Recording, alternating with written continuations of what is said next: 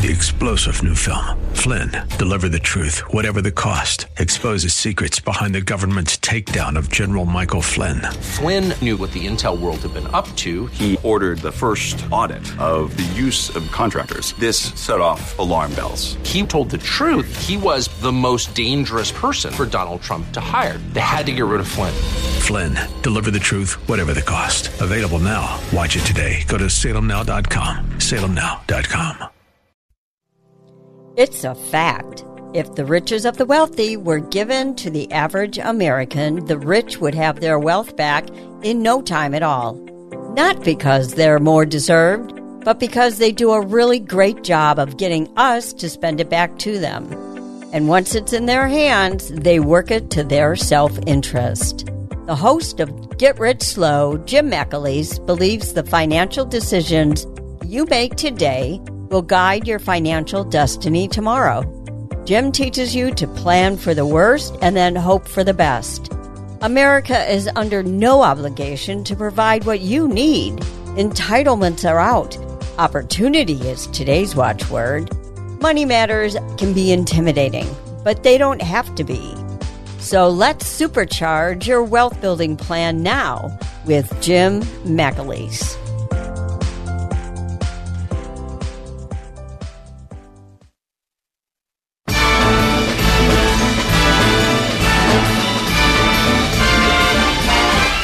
It's the most wonderful time of the year, with the kids jingle belling and everyone telling you be of good cheer. It's the most Good morning and welcome to Get Rich Slow. This is your money school for financial winners. Here we explore strategies to help you prosper. We look at the big picture and then develop plans to help guide our families to meet their financial goals. Get Rich Slow gives you solid financial strategies that will help improve your financial life. If you want the truth, not the hype, please join us for the next hour for Get Rich Slow. I'm Jim McAleese, certified financial planner and president of Cornerstone Consultants Incorporated. That's where securities and investment advisory services are offered through Next Financial Group Incorporated, which is a member of FINRA and Civic. Cornerstone Consultants is not an affiliate of Next Financial Group. Well, good morning. Even though we enjoyed the Thanksgiving gathering over a week ago, I am still recovering. It might take me another week. I had such good intentions about dieting, but all was lost when I sat down at the Thanksgiving feast with my family. I was overwhelmed by the sights and smells of the turkey and the stuffing and the candied yams and the stuffed potato and the creamed broccoli and several other dishes that were I couldn't even identify. Enjoying the food and the wine and my family. All dieting resolutions disappeared. My daughter-in-law orchestrated this feast, and to top it off, my granddaughter is learning how to bake pies. So, how can you refuse a slice of pecan pie or pumpkin pie? Oh, no, you can't do that. So we enjoyed a long weekend, starting with Thanksgiving and ending on Sunday. It was a wonderful visit, and now I have to figure out what's wrong with my bathroom scale. I've concluded that it's obviously broken, and I'll have to get a new scale. But seriously, Thanksgiving is a wonderful event. Things have returned to normal again. The airlines are full, and the people are about, and now there are more people around the table enjoying the company and the conversations, taking the time to explore how the kids are doing in school, what will they be doing when they graduate, who's getting married, who's retiring. These are the things you don't get into in a telephone call. And yes, we still take the time to remember all the things that we are thankful for, the family and the friends, the young and the old, and the memories that we will cherish forever. And when we are together, we remember the friends and the family that are no longer here. So you must never take for granted the people you love. And we have much to thank God for, and be thankful for each day that you have, because in one moment your entire life could change. And talking about remembering the past, we should take the time Wednesday to remember an extremely important date in our history as a nation. The attack on Pearl Harbor happened 81 years ago on Sunday, December 7th, 1941. And let's remember and pay our respects to the sailors and Marines who died there. On the Arizona, the Utah, the Oklahoma, and the other ships that were sunk at Pearl Harbor. Over 2,400 servicemen died in that attack, and another 1,200 were wounded. It was the start of the World War II for us, a war there where over 11 million Americans would serve in uniform, and they would serve and fight all over the world. It was a time that demonstrated that we as a nation could overcome great obstacles, both in the past as well as in the future. So sometime Wednesday, we need to take the time to remember the past sacrifices of our service men and women, and major events like the Pearl Harbor and World War II give us some perspective for viewing the major events that are happening today. Basically, the events are serious, but we have never had it so good. So we take a look at our investments this week. Global equities were mixed. In the U.S., the three major stock indices were up for the week, while in the U.K., the FTSE 100 was up for the week. But in the European Union, both Germany's DAX and the stock Europe 600 were both down for the week. And in Asia, Japan's Nikkei 225 was down for the week, but in China, the Shanghai Composite was down for the week, while Hong Kong's Hang Seng was up for the week. On Friday, the three major U.S. stock indices closed for the week at the Dow Jones Industrial Average closed at 34,429.88, so it was up 0.24% for the week. The Standard & Poor 500 closed at 4,071.70, and that was up 1.13% for the week.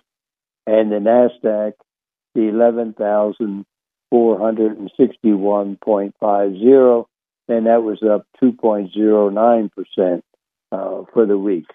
So this past week provided a lot of good news for the U.S. economy. Some of the major points were consumers ramped up spending in October as we approached the holiday season. Consumers took advantage of their jump in income as well as a slight easing in the high inflation numbers. Also, Federal Reserve Chairman Jerome Powell implied that the increase in the federal funds rate at the next Federal Open Market Committee meeting in December, I think it's 13th and 14th, would be limited to 0.5% or 50 basis points. He was speaking at the Brookings Institute. Chairman Powell said, quote, "Monetary policy affects the economy and inflation with uncertain lags, and the full effect of our rapid tightening so far are yet to be felt. Thus, it makes sense to moderate the pace of our rate increases as we approach the level of restraint that will be sufficient to bring inflation down. The time for moderating the pace of rate increases may come as soon as the December meeting." So with that, the district market concluded that, hey, the Federal Reserve is going to back off in its tightening program. There was also good news regarding jobs. The U.S. labor market is still tight, And that was reported yesterday in the U.S. Department of Labor job situation report for November. And the report showed that the November non-farm payroll increased 263,000. That bet the consensus estimate of 200,000, and the unemployment rate was steady at 3.7%, which is really not an all-time low, but it's really way down there.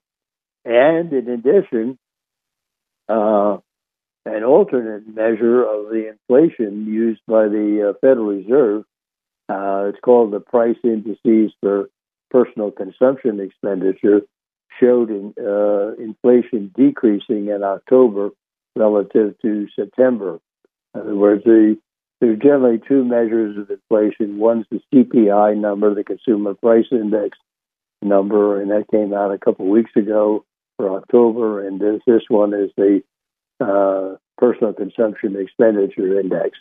And basically what it showed was that inflation remained high in October, but cooled a little. The Personal Consumption Expenditure Price Index rose 6% in October compared with the same month a year ago, marking an easing from the 6.3% in September.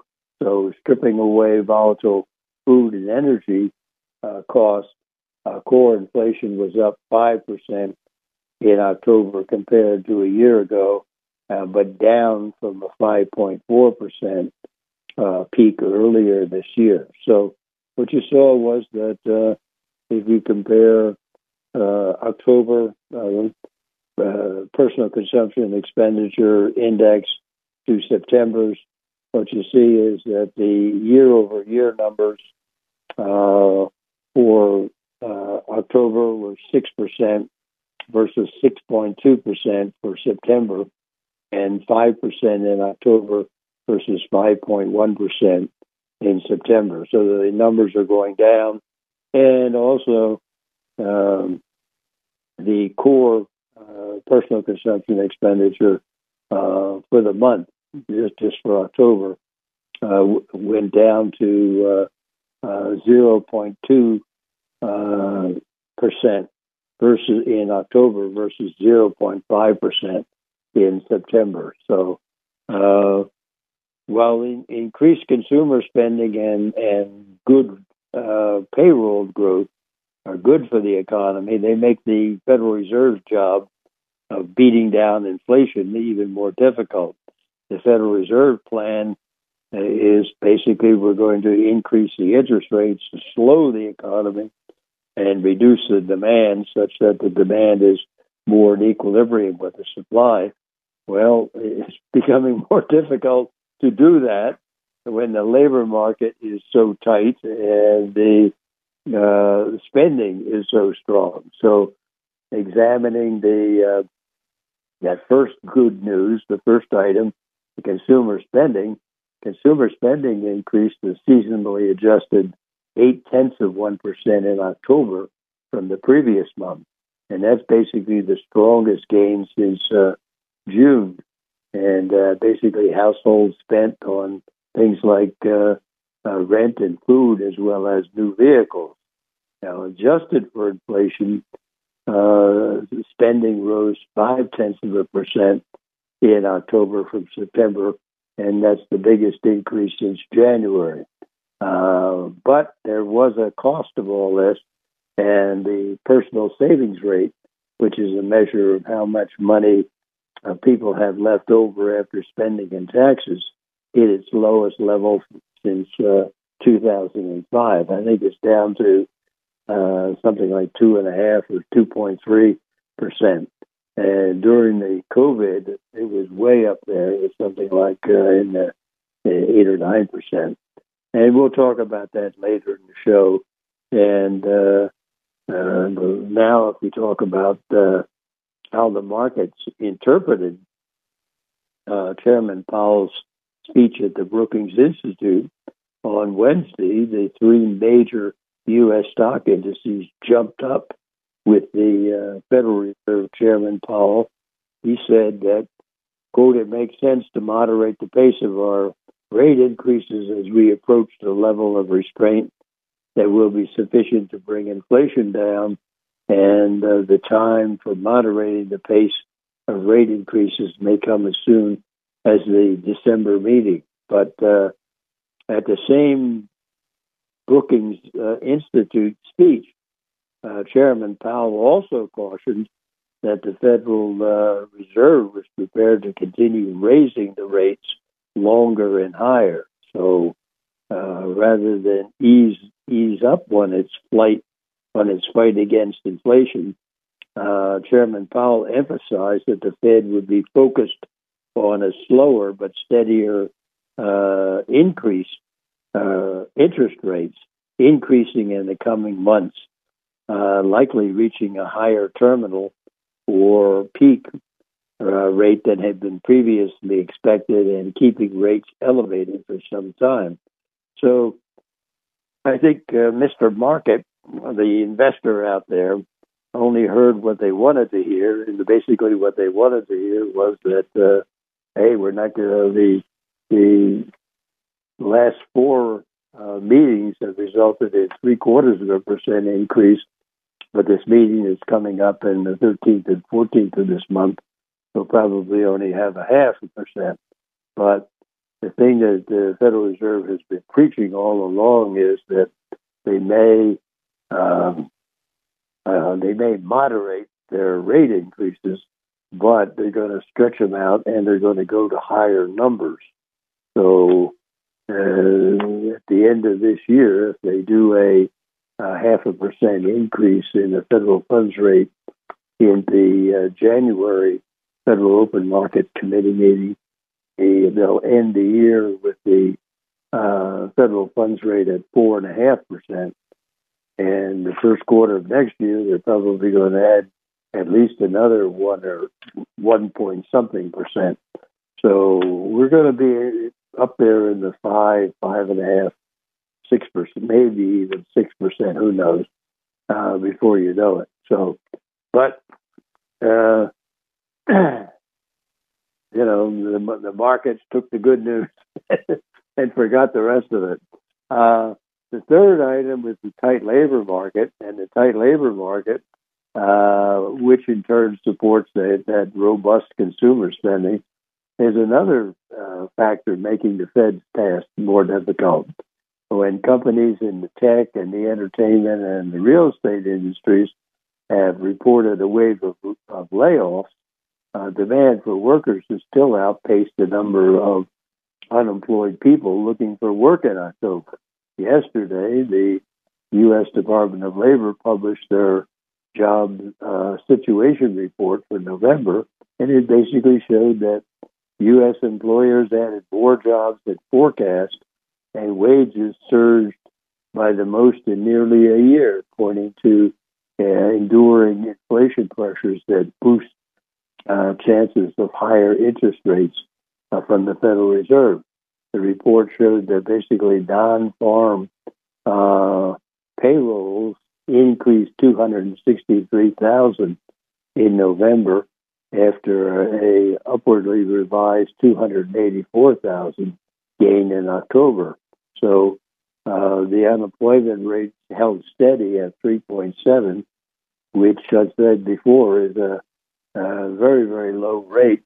And the average hourly earnings rose twice as much as forecast after an upward revision to the prior month.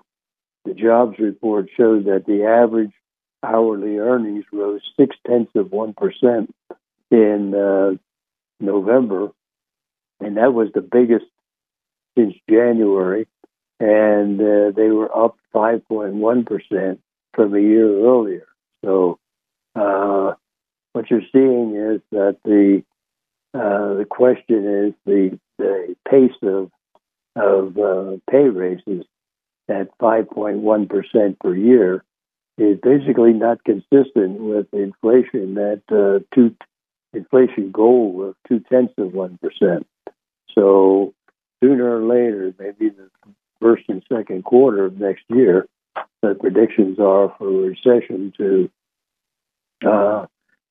to slow the economy down more and even perhaps increase the unemployment rate to the point where the raises don't come in at 5.1% in the future, though.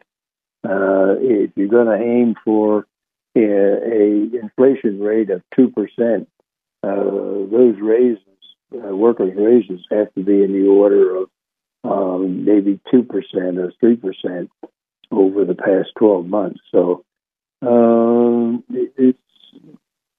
it foretells, in my mind, it foretells that recession in the start of next year. So the later in the show, we'll talk about the employment situation in detail. But let's talk about, as we talk about what's happening in the economy and what's happening in our investments, there's a lot of uncertainty and drama in the big economy right now. But we, as consumers, have to get our financial plans organized to reduce the drama in our own personal world. So the place you start at is basically your goals. And the basic goals are, depending upon where you're at in life, it might be get through school, get through college, start a career, get a job, settle down and start a family. That's a big commitment. Buy a house, start a business, retire. All those are goals that you can sit down with a piece of paper and put that down as a goal, and flesh it out in terms of when that's going to happen and what it's going to cost in terms of money. And so you can have a cost and a schedule for these goals. And then that leads to saving and investing.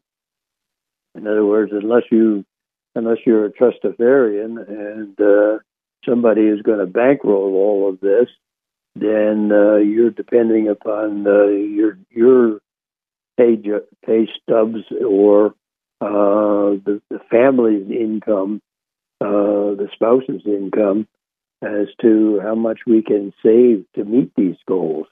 So how much for today, basically to support the standard of living, to make the house payments, the car payments, the child care payments, and all the rest. How much to save for the goals, and the goals and the other things like you need a car, a wedding, a home, a business, and how to invest in short-term versus long-term. How do you balance the risks and the rewards? And also changes in our investments and portfolios as we get closer to retirement. And while you're doing all that in your grand plan and your big financial plan, you also have to protect yourself against the unknowns, like, hey, things happen quickly and you need life insurance in case you're not there to fulfill all the liabilities you've accumulated in buying a house and starting a family and all the rest of the stuff. And also, you have to protect yourself against the liabilities in terms of property and casualty, in terms of the house burning down or getting involved in an automobile crash and things of this nature, or even the neighbors getting injured on your property. And then finally, you have to think about the estate planning and how are your money going to transfer to your beneficiaries, and how maybe gifting and things of this nature. What is that going to look like? So there's a lot of things involved in the financial plan, but the place that it all starts at is what are your goals, and put a schedule and a cost number down on those things, and start to come to realistic appraisal of how you're going to get there. we talk about investments. One of the things we talk about is like this time of year, we talk about basically tax loss harvesting. Where tax loss harvesting is the process of writing off the losses in your investments in order to claim a tax deduction against your future gains or against ordinary income. Basically, in regards to ordinary income, the IRS allows you to claim a net loss of up to $3,000 each year for single taxpayers and max and married filing jointly. And it's usually a good idea to take advantage of that. You got a $3,000 net loss that could save you, $700 in taxes if you're in the usual 24% marginal tax bracket at the federal level, and potentially more additional savings at the state level. So if your losses are more than $3,000 maximum, the IRS allows you to accumulate those extra losses into future tax years. So if your investments perform well next year and you do realize some capital gains at that time, you can use the prior unused losses to offset those future gains. And basically, when I talk about tax loss harvesting, it's only valuable for your taxable accounts. In other words, for the after-tax accounts, accounts where you paid your money, paid your taxes. It's not for your tax-advantaged accounts, your retirement accounts, for IRAs or 401ks. There's no capital gains there. The money that you take out of the IRAs and 401ks in the future, that money is considered to be ordinary income. So there's no capital gains there. So, and the IRS has some restrictions in place to prevent you from gaming the rules on the tax loss harvesting. The most notable of these caveats is the wash sale rule, and that prevents you from claiming a taxable loss when you sell something and you immediately buy it, rebuy the security. And that basically holds for your spouse, too. So one of you can't be selling it and the other buying the same thing. Instead, if you want in claiming the loss, instead, if you want to report a loss on your taxes, then you and your spouse will have to avoid repurchasing the losing security for at least 30 days. That's called the wash sale rule. And if you buy the security again within the 30 days, you basically forego the tax benefit. Also, the IRS insists that you offset like with what they call like with like, and that is your long-term capital losses are first off offset against long-term capital gains, while short-term losses first offset short-term gains. It's an important distinction because capital gains are taxed based upon how long you've owned the security. Only after you've summed up your results can you offset the short-term gains with the long-term losses. Long-term capital gains are taxed at a special tax rate that depends upon your income, and it's generally lower than you would pay for your ordinary income tax. In other words, your capital gains tax, if you bought, for instance, you bought something for $10,000 and sold it for $30,000, you have a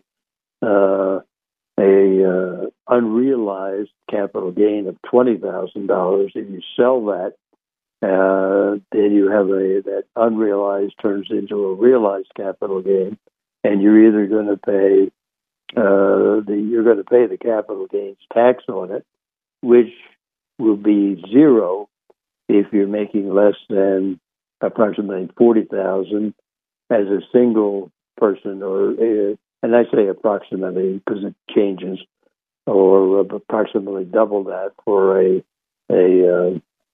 married filing jointly. Or most people are paying 15% taxes because they're in the 80. They're in the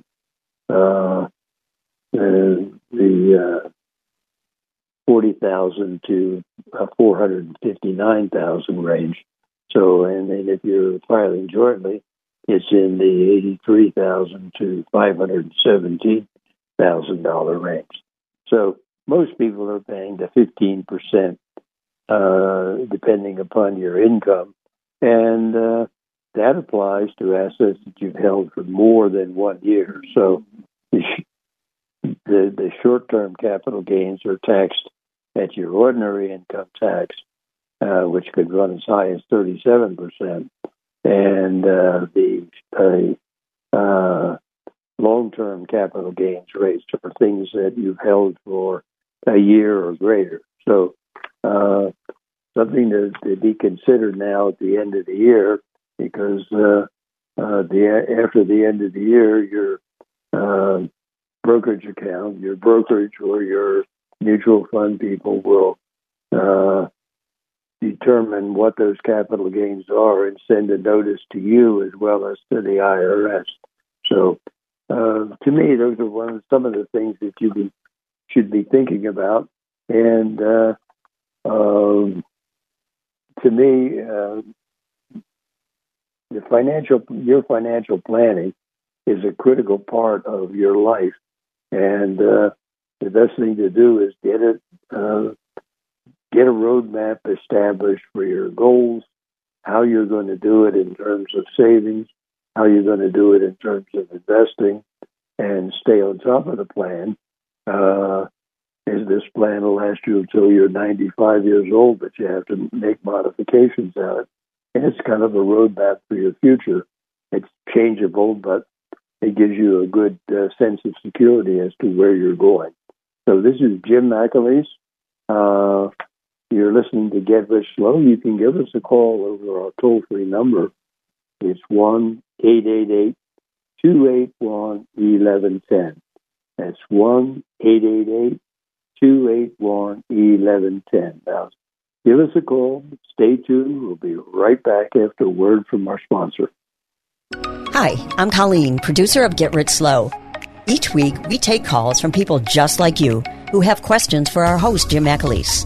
Oftentimes, however, Jim can't answer all your questions because of time restraints and the need for more detailed information. That's why we encourage you to call Cornerstones Consultants, Inc., the financial counseling service founded by Jim and Tama McAleese. Cornerstones Consultants, Inc. has helped thousands of clients get more for their money. Whether your financial goal is to avoid common investing mistakes, finding your next home, planning for retirement, finding the right mutual fund, or covering your assets with the right kind of insurance, Cornerstone Consultants, Inc. will guide you to wise financial choices. So call Cornerstone Consultants, Inc. for an appointment today. That number again, 440-647-2793. Now back to more Get Rich Slow with Jim McAleese.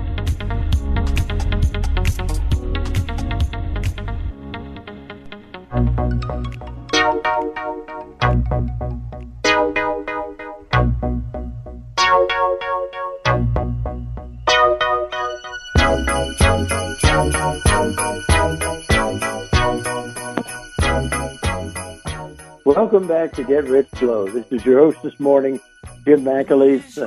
You can give us a call over our toll-free number.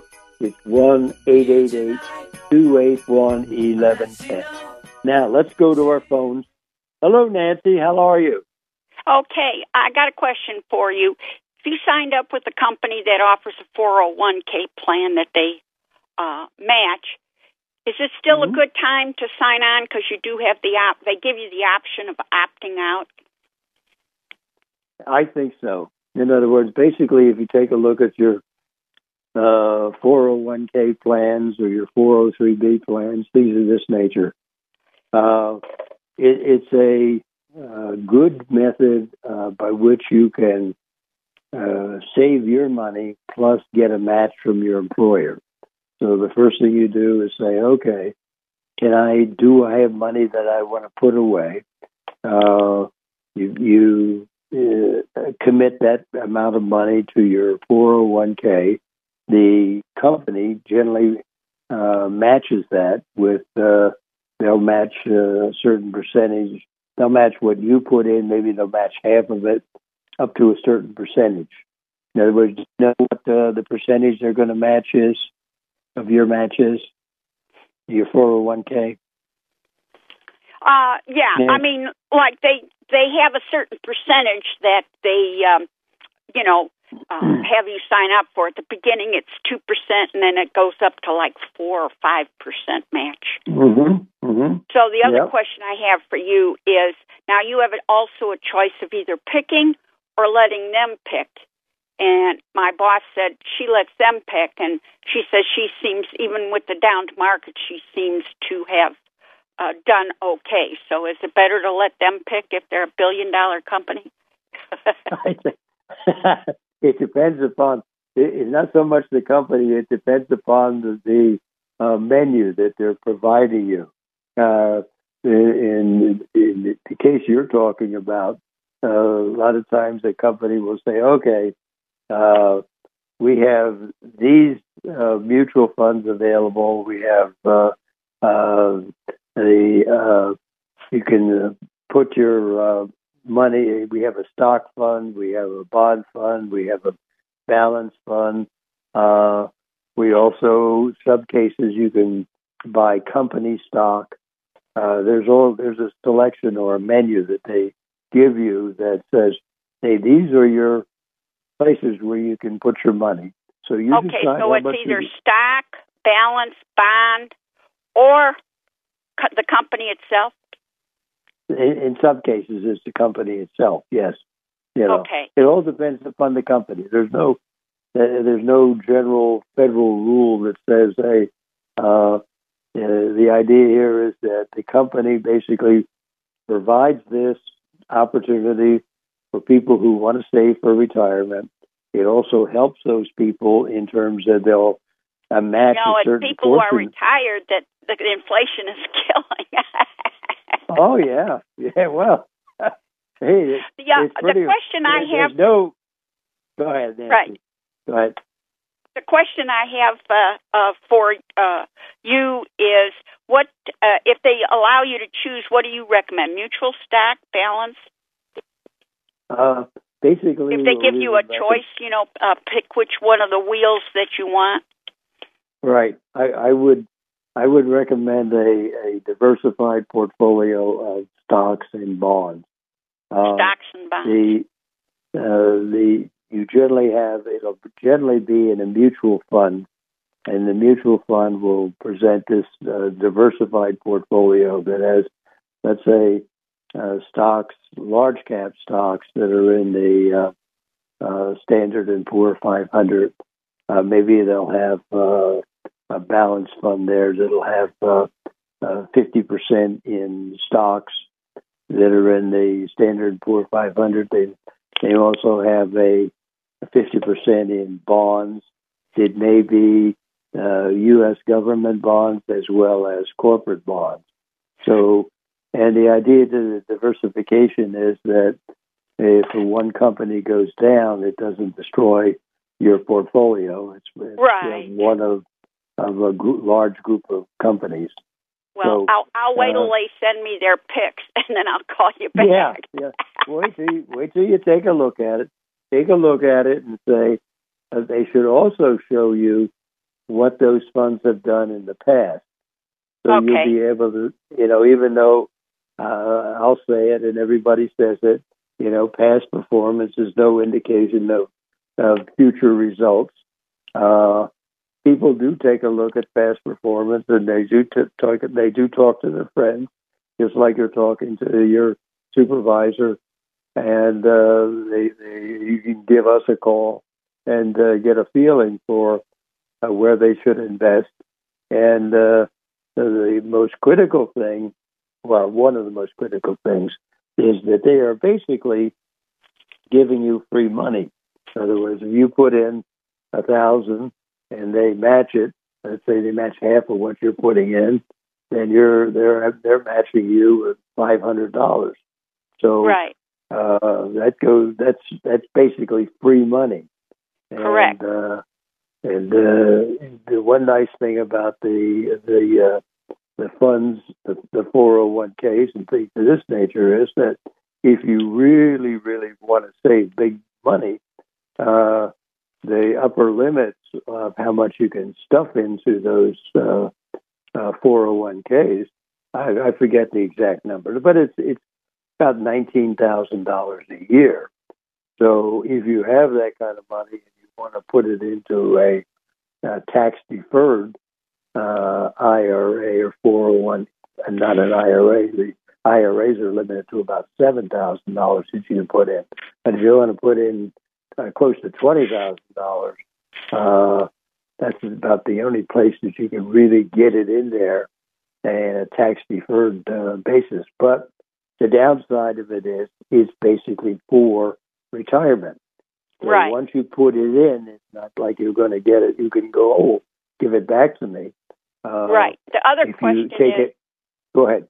Yeah, if you have an existing Roth IRA, can you tell them to put it in the existing Roth IRA?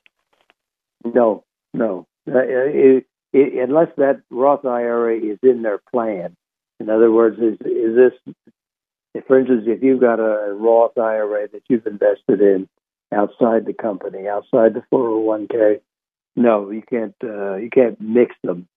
Okay. The 401k is administered by one of your companies, and it's got this menu of funds and stocks that it makes available to you.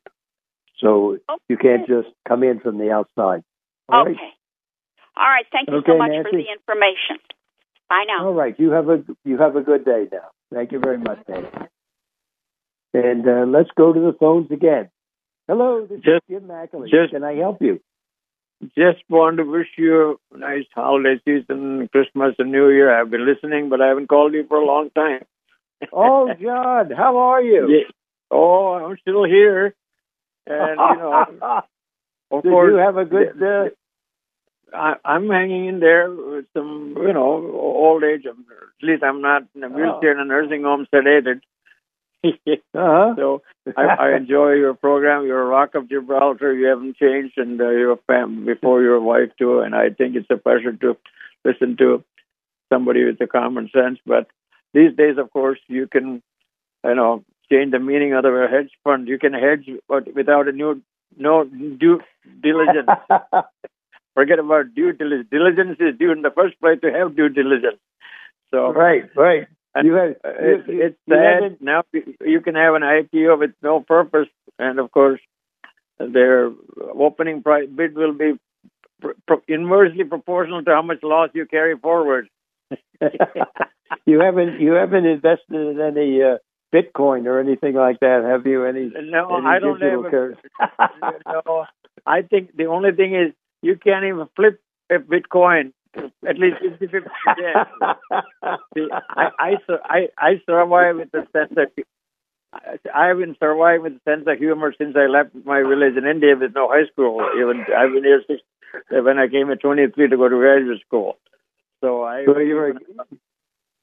it's sad. Pardon? You are a good man, John. I mean. You know what? There's nothing like capitalism. Unfortunately, we don't appreciate it, and we don't practice it. We don't teach it. We don't teach anything in high school about a free market or anything else. But that's the families. The families really have to take it on themselves to teach their kids about investing and things of this nature. So. But thank you very much for calling, John. Anyway, wish you the healthy, happy, all your listeners too. Take care. Thank you very much, John. You take care. Bye-bye. Bye-bye. John used to call in the old days, and he was always had some wonderful examples and insights and things of this nature. And I wish him all the luck in the world. And to me, my listeners are beautiful people. So this is Jim McAleese. You're listening to Get Rich Slow. You can give us a call over our toll-free number. It's 1-888-281-1110. So stay tuned. I'll be right back. Merry Christmas, ladies. Merry Christmas, Mr. Bublé. Are you ready to sing a little Jingle Bells? Yes. Jingle bells, jingle all the way. Oh, what fun it is to ride in a one-horse open sleigh. Jingle bells, jingle all the way. Oh, what fun it is to ride in a one-horse open sleigh. Dashing through the snow in a one-horse open sleigh. All the fields we go, laughing all the way. Bells on bobtail. Welcome back to Get Rich Slow. This is your host this morning, Jim McAleese. One of the things we talked about earlier in the show was this unemployment, not unemployment, the employment situation. You know, and they published the numbers yesterday, and the numbers are for November. And basically, the Department of Labor puts it out, and they show that the U.S. economy added 263,000 new jobs in November. So also shows that the labor force participation rate remained at 62.1, which is a fairly low number, but it's been low for quite a while now, ever since the COVID, and even sometime before the COVID too. And that exceeded the 200,000 jobs that were originally estimated. So it's stronger. It basically indicates that the economy is stronger than people thought it was. In addition, they revised the last month's numbers to move them from 261,000 to 284,000.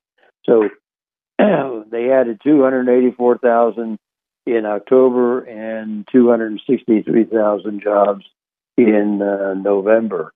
So all since the start of this year, they've been adding jobs at the tune of 392,000 jobs per month. That's the average.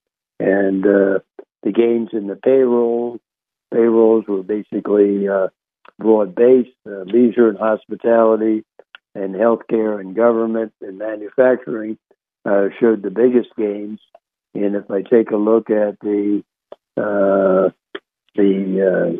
gains themselves, what I'm seeing is leisure and hospitality added 88,000 jobs in November. And of that 88,000 jobs, 62,000 were in the food services and drinking places.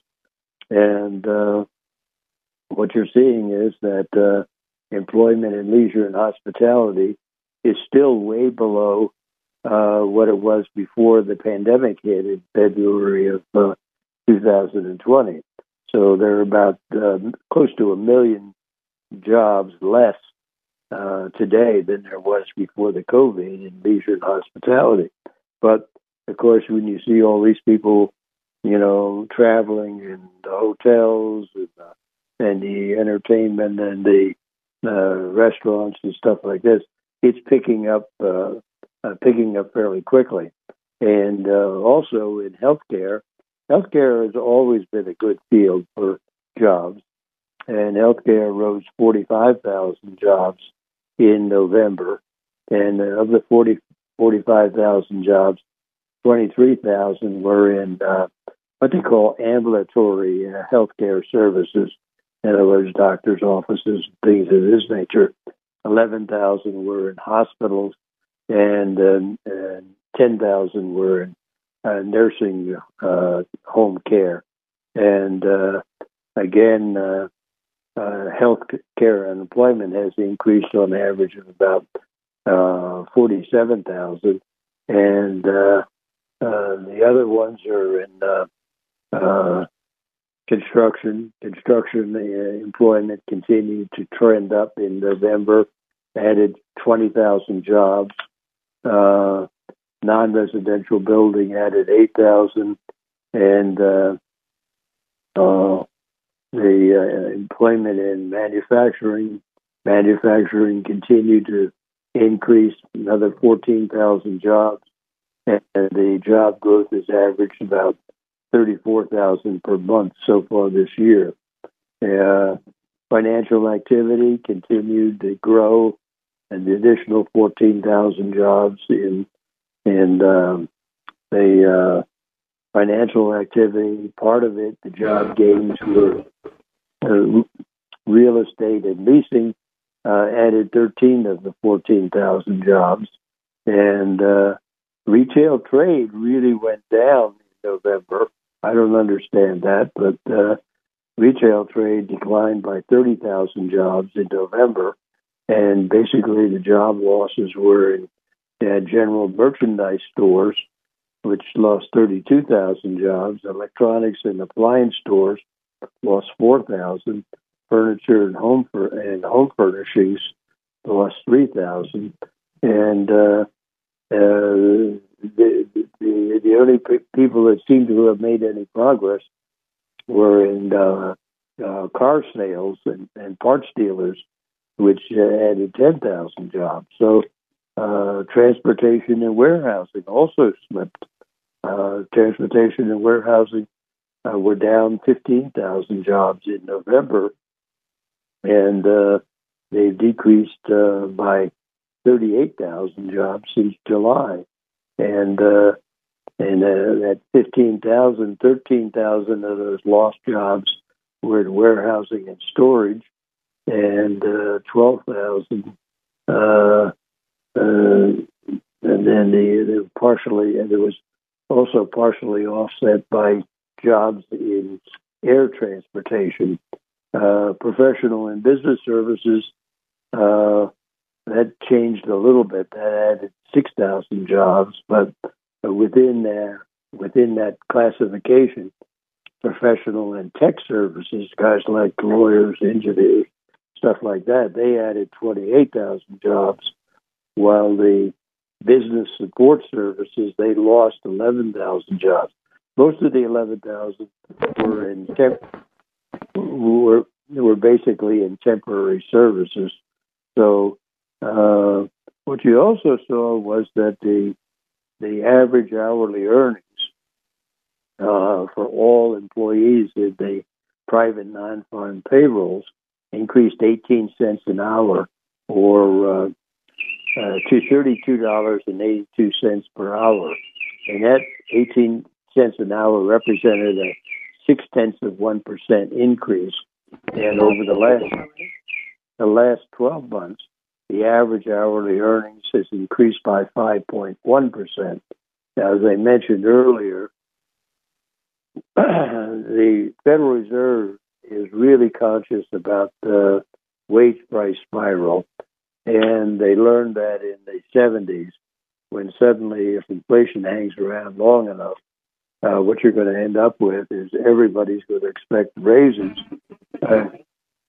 commensurate with the inflation rate. So it's going to be in the contract. It's going to be in the contracts. It's going to be everywhere. So they've got to get this inflation under control. And basically, if you're going to have, if you're going to drive inflation down to 2%, most people think 3% would be reasonable. But if you're going to drive it down that low, now you've got to get these raises down in the order of 2 or 3%. They can't be sitting at 5% raises over the last 12 months. So to me, it's indicative in my mind of what's going to happen in the first half of next year, where to get the inflation down, we're going to basically start into a recession, and they're going to try to do as least damage as they can possibly do. But I think there is going to be damage there, And the nice part about it is probably that they'll get it down to reasonable inflation to a reasonable number by the third quarter of next year. And basically, the market always anticipates, so the market will jump ahead, I would suspect, at the end of the second half of this year. So that's basically where we're at. This is Jim McAleese. You're listening to Get Rich Slow. Stay tuned. We'll be right back.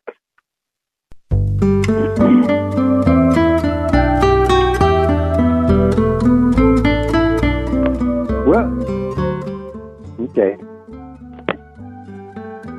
Welcome back to Get Rich Slow. When we wrestle with the national problems of today, let's remember that we, the people of the United States, have successfully weathered a lot worse.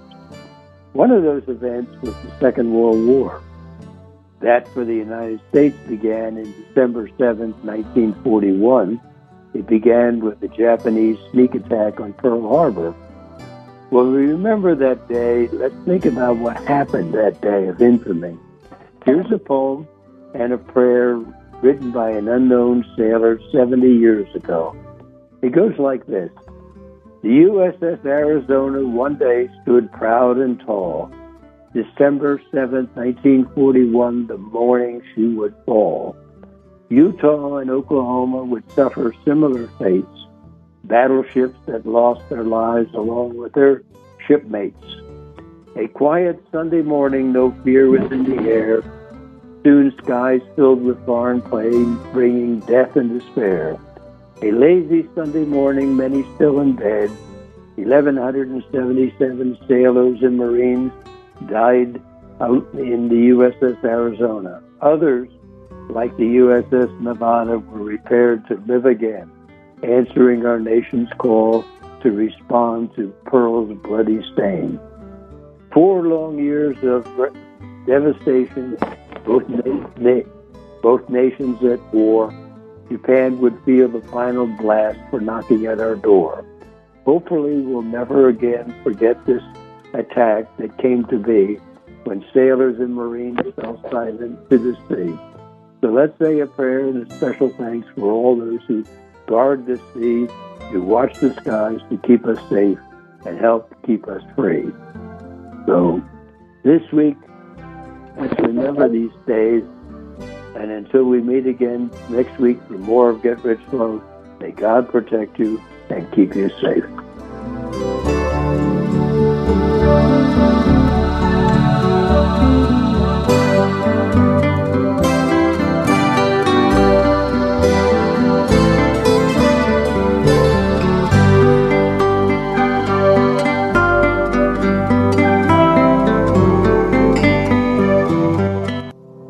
You've been listening to Get Rich Slow with Jim McAleese of Cornerstone Consultants, Inc., located at 47149 Bursley Road, Wellington, Ohio, 44090, where securities and investment advisory services are offered through Next Financial Group, Inc., a member of FINRA and SIPC.